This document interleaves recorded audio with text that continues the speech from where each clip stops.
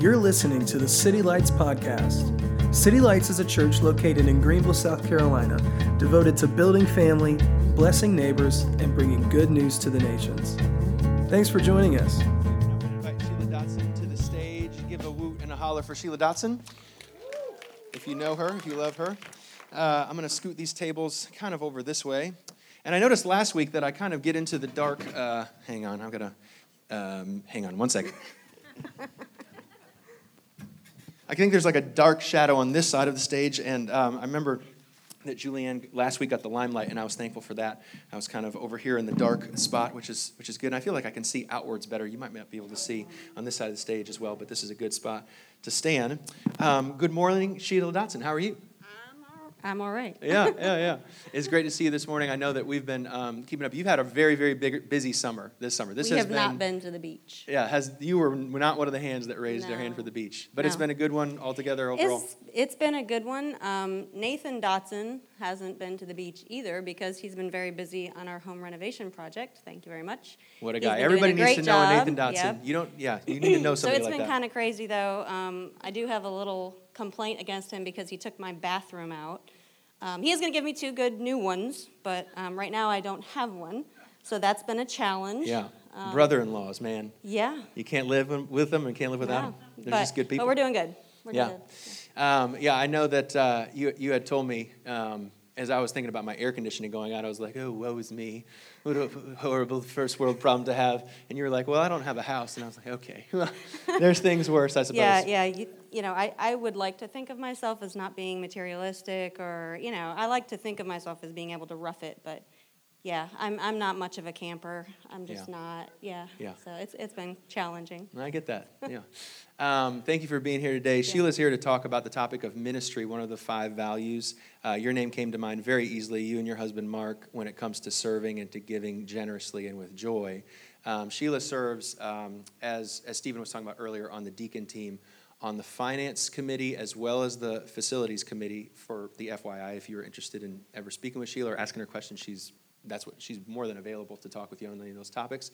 But she has also served with children's on the setup side of things for the teardown side of things, as well as with City Group, and so I think one of the reasons is obviously just the kind of joyful generosity that you and Mark lead with.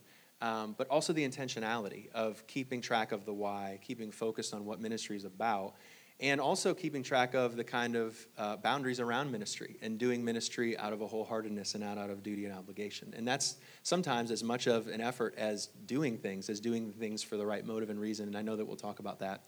I did realize that I scattered my iPad over here, so I'm going to kind of buy us some time and intro our value series. If you've been here or not, we've been kind of looking at the book of Acts, and the word that stuck out in the passage to me when it comes to kind of an apt passage to look at for family values is the word devoted, because devotion by Webster's Dictionary requires divinity. Devotion requires living for and living because of something bigger and longer living than us. And that's what is kind of the joy, the treasure in the field, so to speak, that it seems this family, this kind of like moving, living, early church that seems to be doing so much but never getting tired or discouraged in doing it somehow, has been devoted to something. They have chosen their yes ahead of time. Even if it fails, if it works out, if it doesn't work out, they've been devoted to certain values.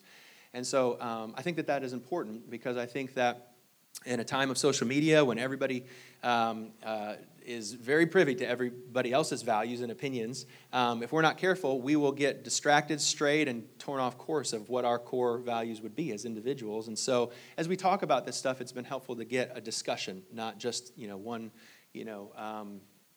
monologue or just one single perspective on each of these values. And so that's kind of what we've done so far, is on the first 3 talked about some of these values. But they're up on the screen here, and I would actually just like to kind of read through them and reference them as I'll look back over your shoulder here as you read above mine. Timothy came last time, and we talked about what would it be like to live and work in a family that is like anxiety-free, that is all so focused on the bigness and the goodness of God that all of the kind of the burdens and the kind of like have-tos of life and the worries of the world, they kind of become immunized in the presence of Jesus because of how big he is and how good he is. What does it look like to live a worship culture that isn't just about singing, but every day when we do staff meetings and when we do deacon meetings and when we do volunteers and groups, if we came into the room with a sense of what's God going to do next, that would be a worshipful culture. We talked with Matt about kind of a lonely-free environment, or a place that has no anonymity in it, a fellowship that kind of that knows names and knows stories and fights for vulnerability and connection. What would it look like to really know each other and not just kind of know each other's names? Was the fellowship value? Julianne came up last week, as I mentioned before, did such a great job sharing stories just about her personal testimony of the way that God still speaks to us. And that's how I was so encouraged by her story to hear about. If you guys were here last week, like as a 10-year-old girl, she shows up at this doctor's appointment. And yes, there's vacation Bible schools, and yeah, there's Sunday school, but there's nothing that replaces the word of the Lord in our life. And so if you guys remember, she had this kind of like planner's wart thing, and 10-year-old Julianne and her mom, she called her Cruisin' Susan, which I thought was pretty funny. Her name is Susan, Julianne's mom, prayed for it, and the thing fell off right there in the doctor's office. And we just got to talking last week, if you listen on the podcast, just about how God still speaks, obviously, first and foremost with his word, but also through community and through the Holy Spirit. And today we're going to be talking about ministry. Let's just start off, as we've done in the past, with some of these topics. Sheila, just with what comes to mind when you think of the word ministry? And if you were to try and explain it to somebody, who is just coming into the church and, had no idea what the word ministry would mean, how would you define it? And how would you describe what ministry means to you? Well, I think ministry can be often confused with giving to charity or, doing good deeds that, but we all know that doesn't make it a, God-honoring or God-focused thing. If we all give to charity and, that's great, but when it comes to ministry, I think the purpose is not just making someone's life better, making them more comfortable or giving them something they need physically, but it's more of a focus on what their spirit needs, what their soul needs, and pointing people to God. So it can look like charity, and oftentimes it does. Like in Acts, people didn't have needs because needs were met. So it isn't that it's not a physical meeting of needs, but there's a purpose deeper than just the physical in ministry, that we're really trying to point people to God. Yeah. I'll meet guys on the airplane sometimes, and, you'll talk, and they'll be like, hey, what do you do for a living? And then when you say, I'm a pastor, the conversation really turns in before I said I was a pastor and all the things that people say after you say that you're a pastor. And something that they'll say, which I don't use the term, but people will say, they'll be like, oh, so you're in the ministry, or how's the ministry going? And I feel like in the back of their mind, they're seeing me in a little Nacho Libre suit, feeding out the salads and the nachos to the kids, et cetera. I think that there is a kind of stereotype when it comes to ministry. We think ministry means vocational ministry. It means like going to seminary and paying money to do this, or being a missionary, let's say, is a kind of ministry, and that there's kind of ministers and non-ministers, I sent the passage late, so I don't know if it'll make it to the screen, but I will read it this morning because I think it roots us a bit. In Ephesians 4, verse 11, Paul describes the church like this. There's these gifts: apostles, the prophets, the evangelists, the shepherds, and the teachers. And that is we'll get into it, kind of all of us. So it's not just the people that sing and the people that lead. It's the whole church has these gifts. And the purpose of these gifts, in verse 12, says to equip the saints for the work of the ministry. It's that ministry isn't just practiced on Sundays. It's not just practiced by people that have a seminary degree. It's practiced by everyone all the time. And what you referenced just a moment ago about Acts 2, and we'll read the verse kind of line by line in a moment, but there's this idea here in the Acts family that there were equippers of the saints, and that's absolutely what I think entails my job description. Is even we talk about, being affirmed or being approved of for being a lead pastor of a church. But at the end of the day, Timothy or myself or the elders are not the ministers of this church. We're the equippers of the ministers. So the real vision here is that the idea that ministry as a value isn't a program. It's not just a commitment once every now and again. It's a way of life. It's kind of a lifestyle. We were talking earlier at Starbucks this week just about the idea of how ministry. Let me put it this way. We didn't talk about it this way yesterday, but sometimes it's easy for ministry. It's funny to say it this way. Doesn't become about Jesus, right? So it's funny because I think whether it's vocational ministry or we serve with kids or we serve with youth or we serve, at bigger churches on a parking team, let's say something like that, where it's like we start off maybe with the right reasons or the right motive, or maybe we don't. Maybe we start off because the pastor told us to do it or it seemed like a good idea. It shouldn't be this way, but it's funny that ministry sometimes is about everything else except for Jesus and for the original purpose. And I think as we get into some of the definition, which we'll get to in a moment, I think it would be, you can be charitable, like you said, at Coca-Cola and Starbucks and do great things for the world, but ministry has to have Jesus at its core. Tell me about, as we talked about yesterday, some of the things that either for you or for people that you have done life with, where how ministry can kind of drift from its original, motive. Yeah. Yeah. So we have had, I would say, difficult church experiences. We've been through, I'm 44, just turned 44. So, I've had a lot of years to try different churches, and we've been in churches before where we had a heart to serve. We wanted to be involved, and we got involved and got so busy, just like you said, that it ends up feeling like we're just so busy but lose purpose, lose the vision for why we're doing what we're doing. And some of that's we take blame ourselves from some of that, but I do think that if the church is set up in a way where we're just trying to get people to come in, and it's our goal is not helping the person or loving the person, but it's more like building the church, building the people, getting more numbers and that kind of thing, where it's program driven. I think it can be very exhausting, and we personally have felt that in the past. I do love that about City Lights. I've never felt that here. And even when, we've had conversations about ministry, and I'm honest with you, we've been honest with you about, it can be very hard. And, I'm up here talking about giving. I don't ever want to give the impression like, I don't struggle with it, because it can get hard, especially when life gets crazy. Like this summer has been crazy. And it gets hard to continue to give of your time and your personal space, and to show up and to be faithful when life gets crazy. But, I guess just this church has always been, you have always been very understanding about that. And even when we were talking about like maybe not being able to lead city group anymore, we talked about that. I really appreciate that. I've never felt that if we were to back out of doing something here, we would be looked down at, or, and we have felt that in the past. We have felt like, you're stuck, you have committed to do this and you're going to do it for the rest of your life, and it's been such a relief to be here in a loving environment where we don't feel that way.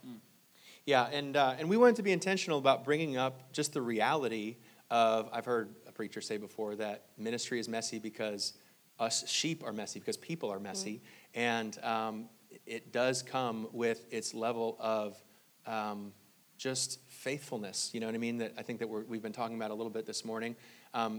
We're going to come back to that kind of topic a little bit, but I think we've done that intentionally because I think that we can kind of expect that is where ministry will head us sometimes. But as far as definitions go, I found this in Matthew 10, and I thought this was a great picture, maybe not a definition of ministry, but Jesus sent his disciples, his original 12, out to go and cast out lepers, to raise the dead, feed the hungry, to heal the sick, etc. It says in verse 6, Matthew 10, he says, go to the lost sheep of Israel. So Jesus, when he looked at the masses of people, like if he looked at the news today or the world today, or if he were in a high school auditorium and he looked at those that were in the audience, he continually, the scriptures would say, would see people as sheep without a shepherd, as people that need care.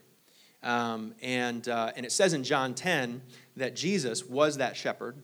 But also we could see ways that he's raised up under shepherds, meaning like that's what ministry is about. It's acting as the role of the shepherd. And the good shepherd doesn't flee when the wolf comes, but stays true to course, right? And so this is an important statement, though, when it comes to the economy of giving, like giving and receiving at the same time. And this is what it says in the very last verse. He tells his disciples, and he says it in so many other ways in other topics, but he says, freely I want you to give, because freely you have received. It comes to mind, for example, when Jesus says to some of his disciples, like, as you forgive, like, forgive as you've been forgiven.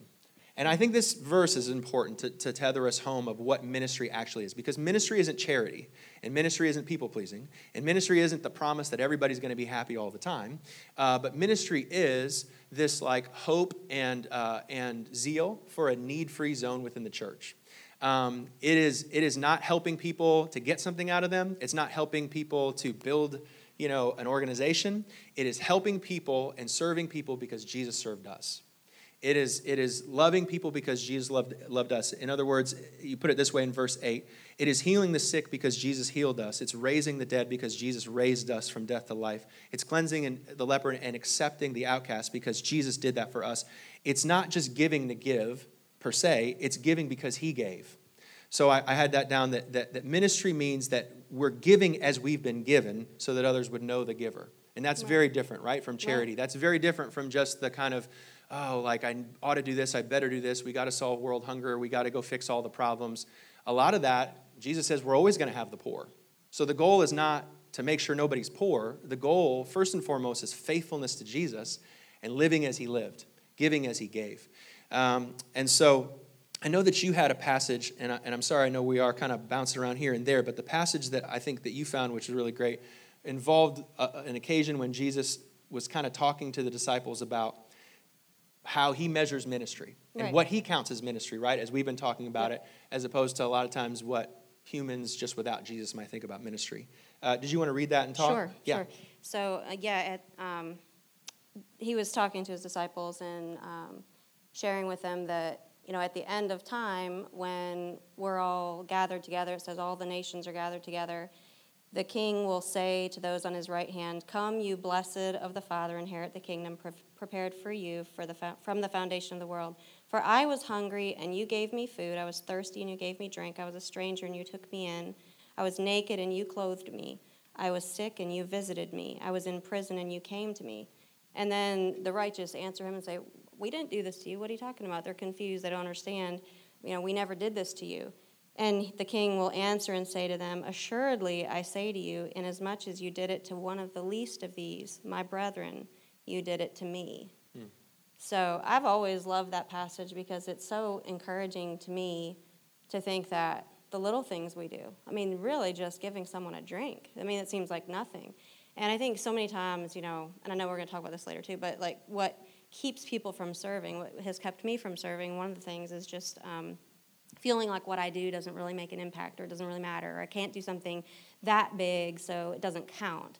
But this passage is very clear that it's those small things that are really unseen by most people, that Jesus counts those as you doing those directly to him.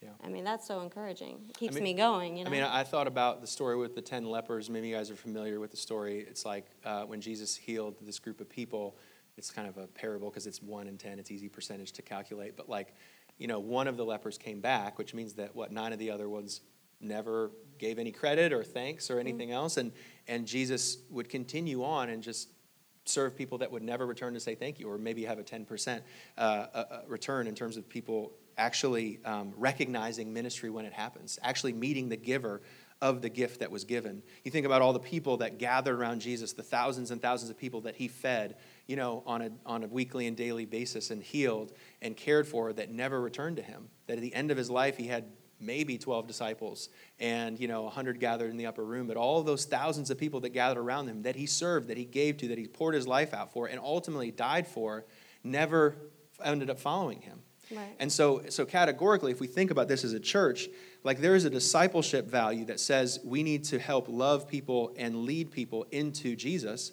But if we follow the rabbi, the way that he lived his life, he gave to people that never followed him. And so ultimately, there has to be, I know that Paul in the books of, the epistles at the end of the scriptures, he continually endorses for the church, don't forget to feed the poor and the widows and orphans. Why? Because it's going to be a great movement? Why? Because it's going to build up attendance? Why? Because it's going to change the world? No, because I do this. This is who I am. I'm a giver, and you're led to give.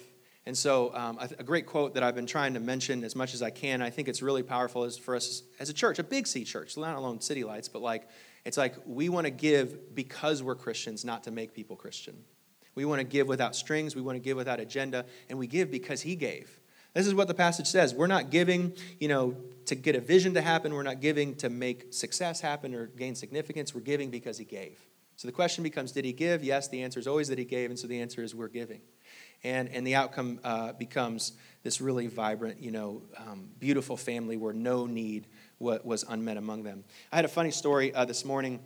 Is there some people that are gathered here from my youth group? I planned on omitting the names anyways, but they know who the name was because I think it would be funny for them knowing who the kid was. But I remember kind of like, I think it was like the third summer in, our youth group, it was called City Youth actually, went to Awanata. Raise your hand if you've been to Awanata, Camp Awanata. Anybody out there? There's a great zip line. It's a ton of fun. Camp, just think camp. It's great. Good camp food, camp experience, and so forth. And there's always good camp adventures that are good to tell in sermons, years later.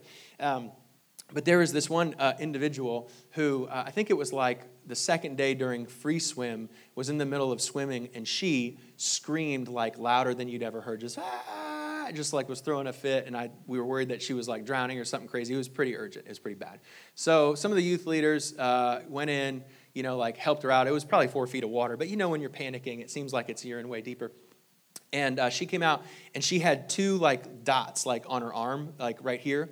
And they were close enough together that she was like, it's a snake bite. I was bitten by a snake. And if I like knew anything about Boy Scouts, I'd know that snakes swam on the top, and she wasn't really bitten by a snake. And I kind of didn't think that she was bitten by snakes, but middle schoolers are dramatic, and they can sell you on pretty much anything with that level of drama. And I'm just thinking about the parent and the medical waiver and all the problems, and I'm like, let's go. It's 45 minutes to the hospital. We're going. I don't think you're bitten by a snake, but I think we're okay. So it was all the moments, right? You're driving down there, and she's just like, still like in bathing suit mode with the towel. She's like, 13 years old kind of thing. And I probably needed to bring somebody else, but didn't. I was like I should have known better, should have had better discretion. But I'm driving there, and she like falls asleep. So I'm like, oh, great. I hope she's not like, passed out from the snake bite. So I'm like trying to wake her up, and she's fine. She's fine. Don't worry. She's fine. The end of the story is she's fine. She's still alive. I wouldn't tell the story like that. And so literally, I'm just fast forward to the point as I reminisce up here. They had her, she needed to, in order to show that the snake wasn't venomous or if she was bitten by a snake, take a urine test, okay? So I'm stepping outside. I'm like, where's this girl's mom? She's late to this thing. We had called the mom. She's still not there. I'm in the hospital with this person. And I come in, and she has by now dressed and everything like that, but she's propped up on that, the paper thing and the doctor's thing, and she's laid down like this, and there's a pee sample, and she fell asleep again. I think she has narcolepsy. I don't know what's wrong, but she fell asleep.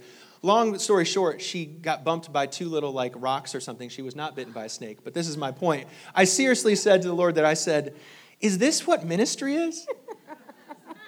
We talk about this is kind of my point, is like we talk about ministry. And it is the small moments, not the big ones, isn't it? And it's the cups of cold water, and it's the small things, and it's the messiness.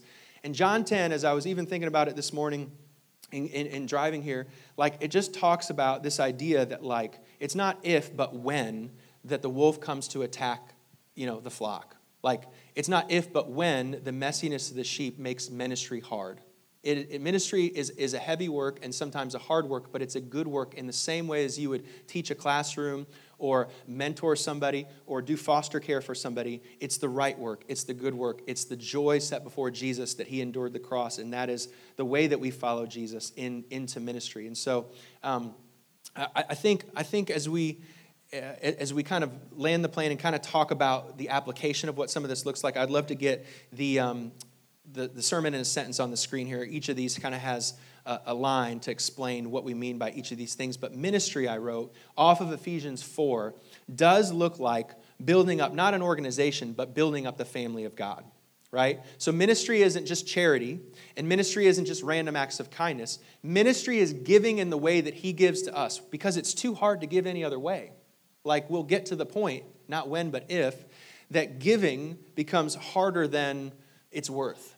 It's not going to give us the significance or the payoff or the reward. And so there has to become somehow this motive of giving the way that he's given. And not only just to give, but give in a way that would it help somebody encounter who the giver is. So what if we read it this way, that Ephesians 4 might instruct us this morning that we are building up the family of God through ministry. And the only way that we can do that, the only way that we can find the brick and mortar in the metaphor to build up what the family of God would look like, we would need to cross this threshold of I'm not giving to do anything else except to express who God is to me. I'm here to give the way that he's given to me. I know that there's a couple of stories that we'll talk about this morning, in our experience that I think express this really well. But again, I think it's good to keep in mind as we continue to talk the central nature of what ministry is. If ministry is about building up the church, the only way to do it, like comparison, conflict that happens in ministry, stress that happens in ministry, drama, like the need to please people, the desire to be bigger, better, the competition between churches, that all happens when we lose sight of ministry, when we lose sight of who Jesus is and what he came to do. It's so easy to make it not about, shepherding the sheep. And when that happens, we become the hired hands. We become the problem. We become, people that are here to build something that isn't about building his church. And it's easy to do that. And it's harder to do that. And so I think that that's what this sentence means to me. To build up the family of God, we've got to position our building in a way that looks like we're following Jesus to do it. We are giving the way he gave. We freely received, and so we freely give. We're not giving away anything he didn't give us in the first place. And ministry is too hard to give with any other motive propelling us forward.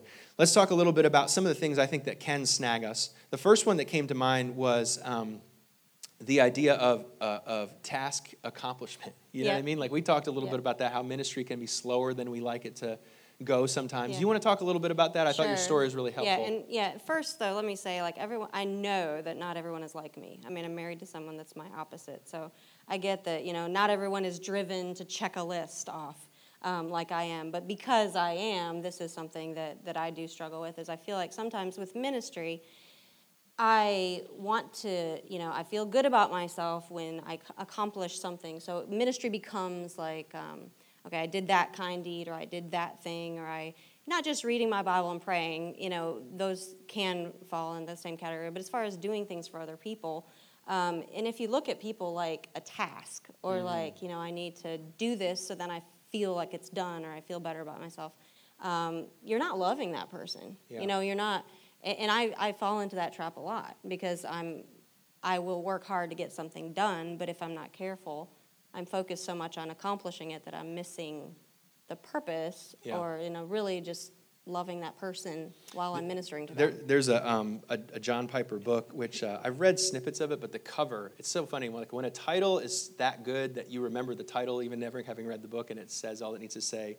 The name of this book, if you've ever seen it, is called Brothers, We Are Not Professionals. Mm-hmm. And as a pastor, and for all of us, I guess, just doing ministry, as we are called to work together as a team. And organizations help that. And I'm all about, the need for budgets and ministry plans. And that's all a part of the how. But the why has always got to be people, right? And so I think the title of this book is so great, and he helps keep us calibrated.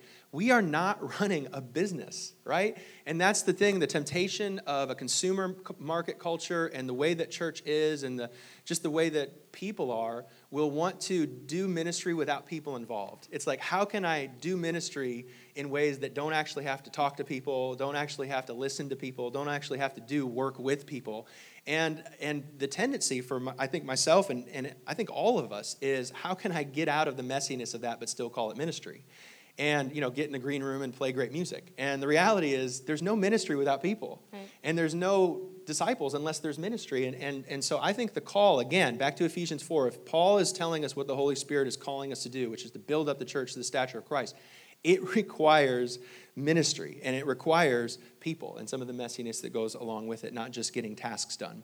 Another one that comes to mind for me, and we've talked about it, but just to name it and call it what it is there is an ambition, I think, that when ministry gets tough, it's kind of like, a desire for churches to compete with one another, to do something bigger, better, or greater, and to make a name and to build a brand and not a church, right? And that's not good. And we need to call it what it is. We need to name that and say, to have an ambition to lead a church, let's say, or to be a part of a church, there is a holy ambition. An ambition, let's say, to follow Jesus and to do, live our lives out to the glory of God. That's a holy ambition.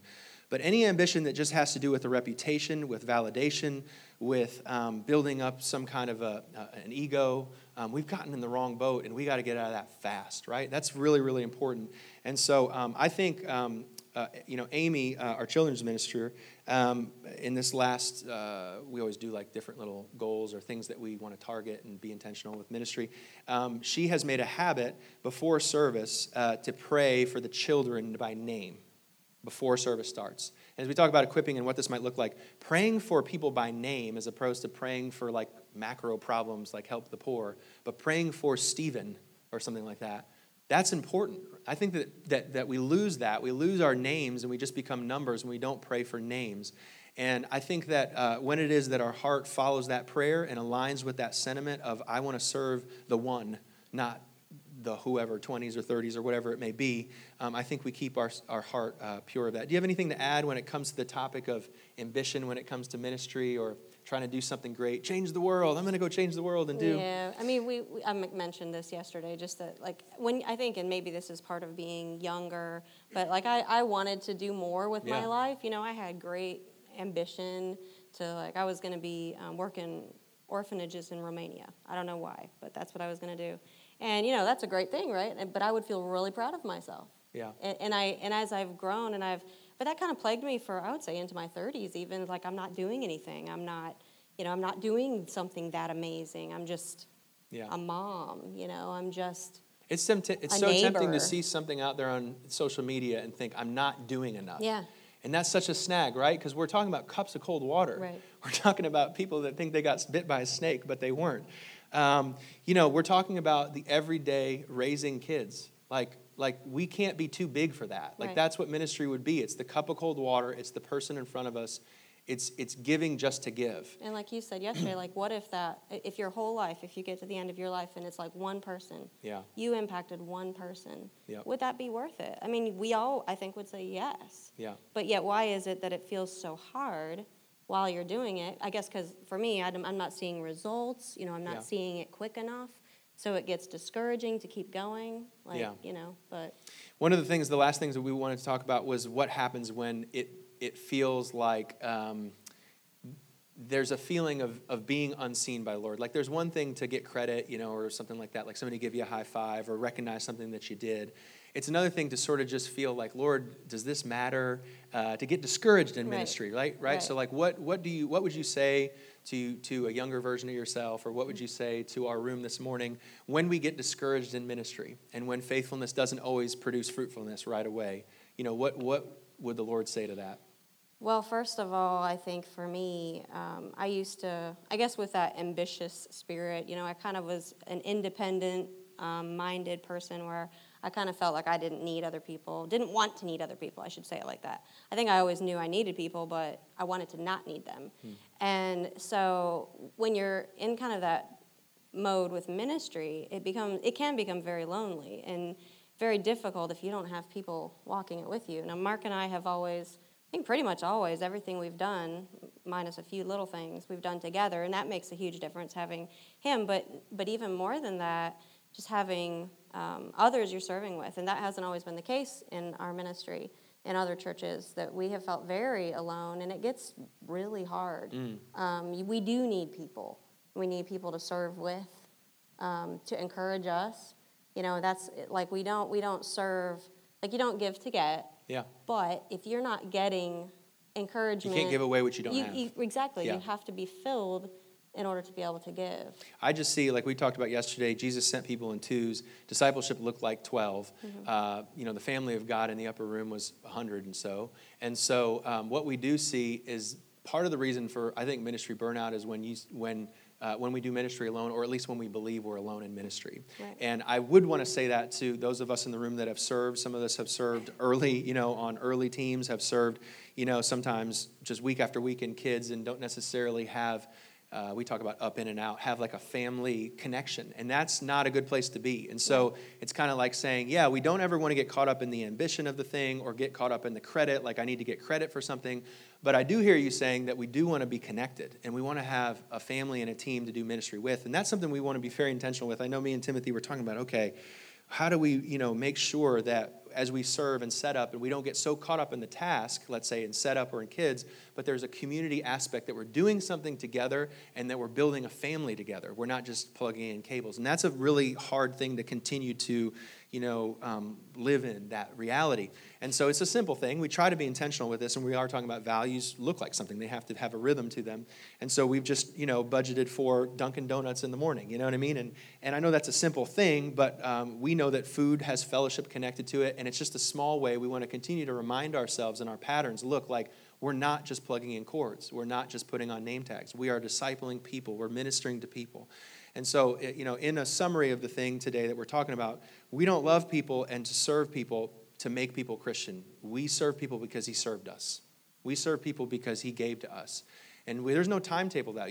We're talking about like a neighbor of yours and some friends of yours, and it's like, how long should we serve people? 4 years, 5 years? And it's like, as we looked at it, it's like the answer is as long as he served us. You know what I mean? Like, obviously, we follow the Lord, and if he calls us to move in and out of different ministry seasons, but there's no statute of limitations like, Lord, there's supposed to be fruit here. It's like, no, we serve because he served. Yeah. And so, again, in summary, we're serving first and foremost our family inside the church, but outside the church, we serve because he served, with no agenda, with no strings, but just so that somebody might have an encounter with the giver. And I think as we talk about some of the practicalities, the biggest thing that I heard today is trying to get to a place with family and with community where we're serving together. Because serving alone without the bigger picture of how it builds up the church and builds the family, as Paul says, to the stature of Christ, if we lose sight of the fact that we're not just serving as an individual, but we are serving a family and part of a bigger family, we can get distracted pretty quickly and discouraged pretty quickly. One really great verse, too, that came to mind this morning was in Galatians. It says, bear one another's burdens and so fulfill the law of Christ. That's good. And I think that is what also pushes Mark and me in ministry, is just seeing the needs of people. I mean, we're not no one's superhuman. So you may look at someone like Miss Amy, who's like, running around like she's got it together back in the kids area. But the reason we wanted to serve in the kids area is because we loved Amy. Yeah. I loved her heart. And I'm like, she's not strong enough to do it all herself. I mean, I'd love to be, right? Yeah. But that's bearing one another's burdens, seeing a need or a potential need, maybe even if they look like they're fine, and stepping in, and it can make a huge difference in helping encourage someone else. Yeah. I would love for you to pray for us in closing today as Timothy and the band comes up. But, we obviously, like, we're talking about ministry as a bigger thing than just a volunteer position, but we certainly use volunteer stuff and that ministry as a way to abide in Ephesians 4. It's a way to equip saints because, really, ultimately, where we're holding the door, or doing coffee, or doing setup, ultimately, it is all part of the discipleship process of equipping one another for being that generous culture, the culture that races for last, the culture that wants to serve, the culture that is about giving and comes to build others up, not tear people down. And that is all part of the process. I do think that values have to look like something. Values are not what we talk about. It is what we do continually, not just random acts of kindness. And anyways, volunteer ministry is absolutely one way that we build up this church. And so we are so thankful for those that volunteer, but also I know Timothy will be out in the lobby here. Thanks again for joining us. If you have been encouraged or challenged by this message, please give us feedback by leaving a comment on this podcast. For more information on our church, visit us at www.citylights.cc.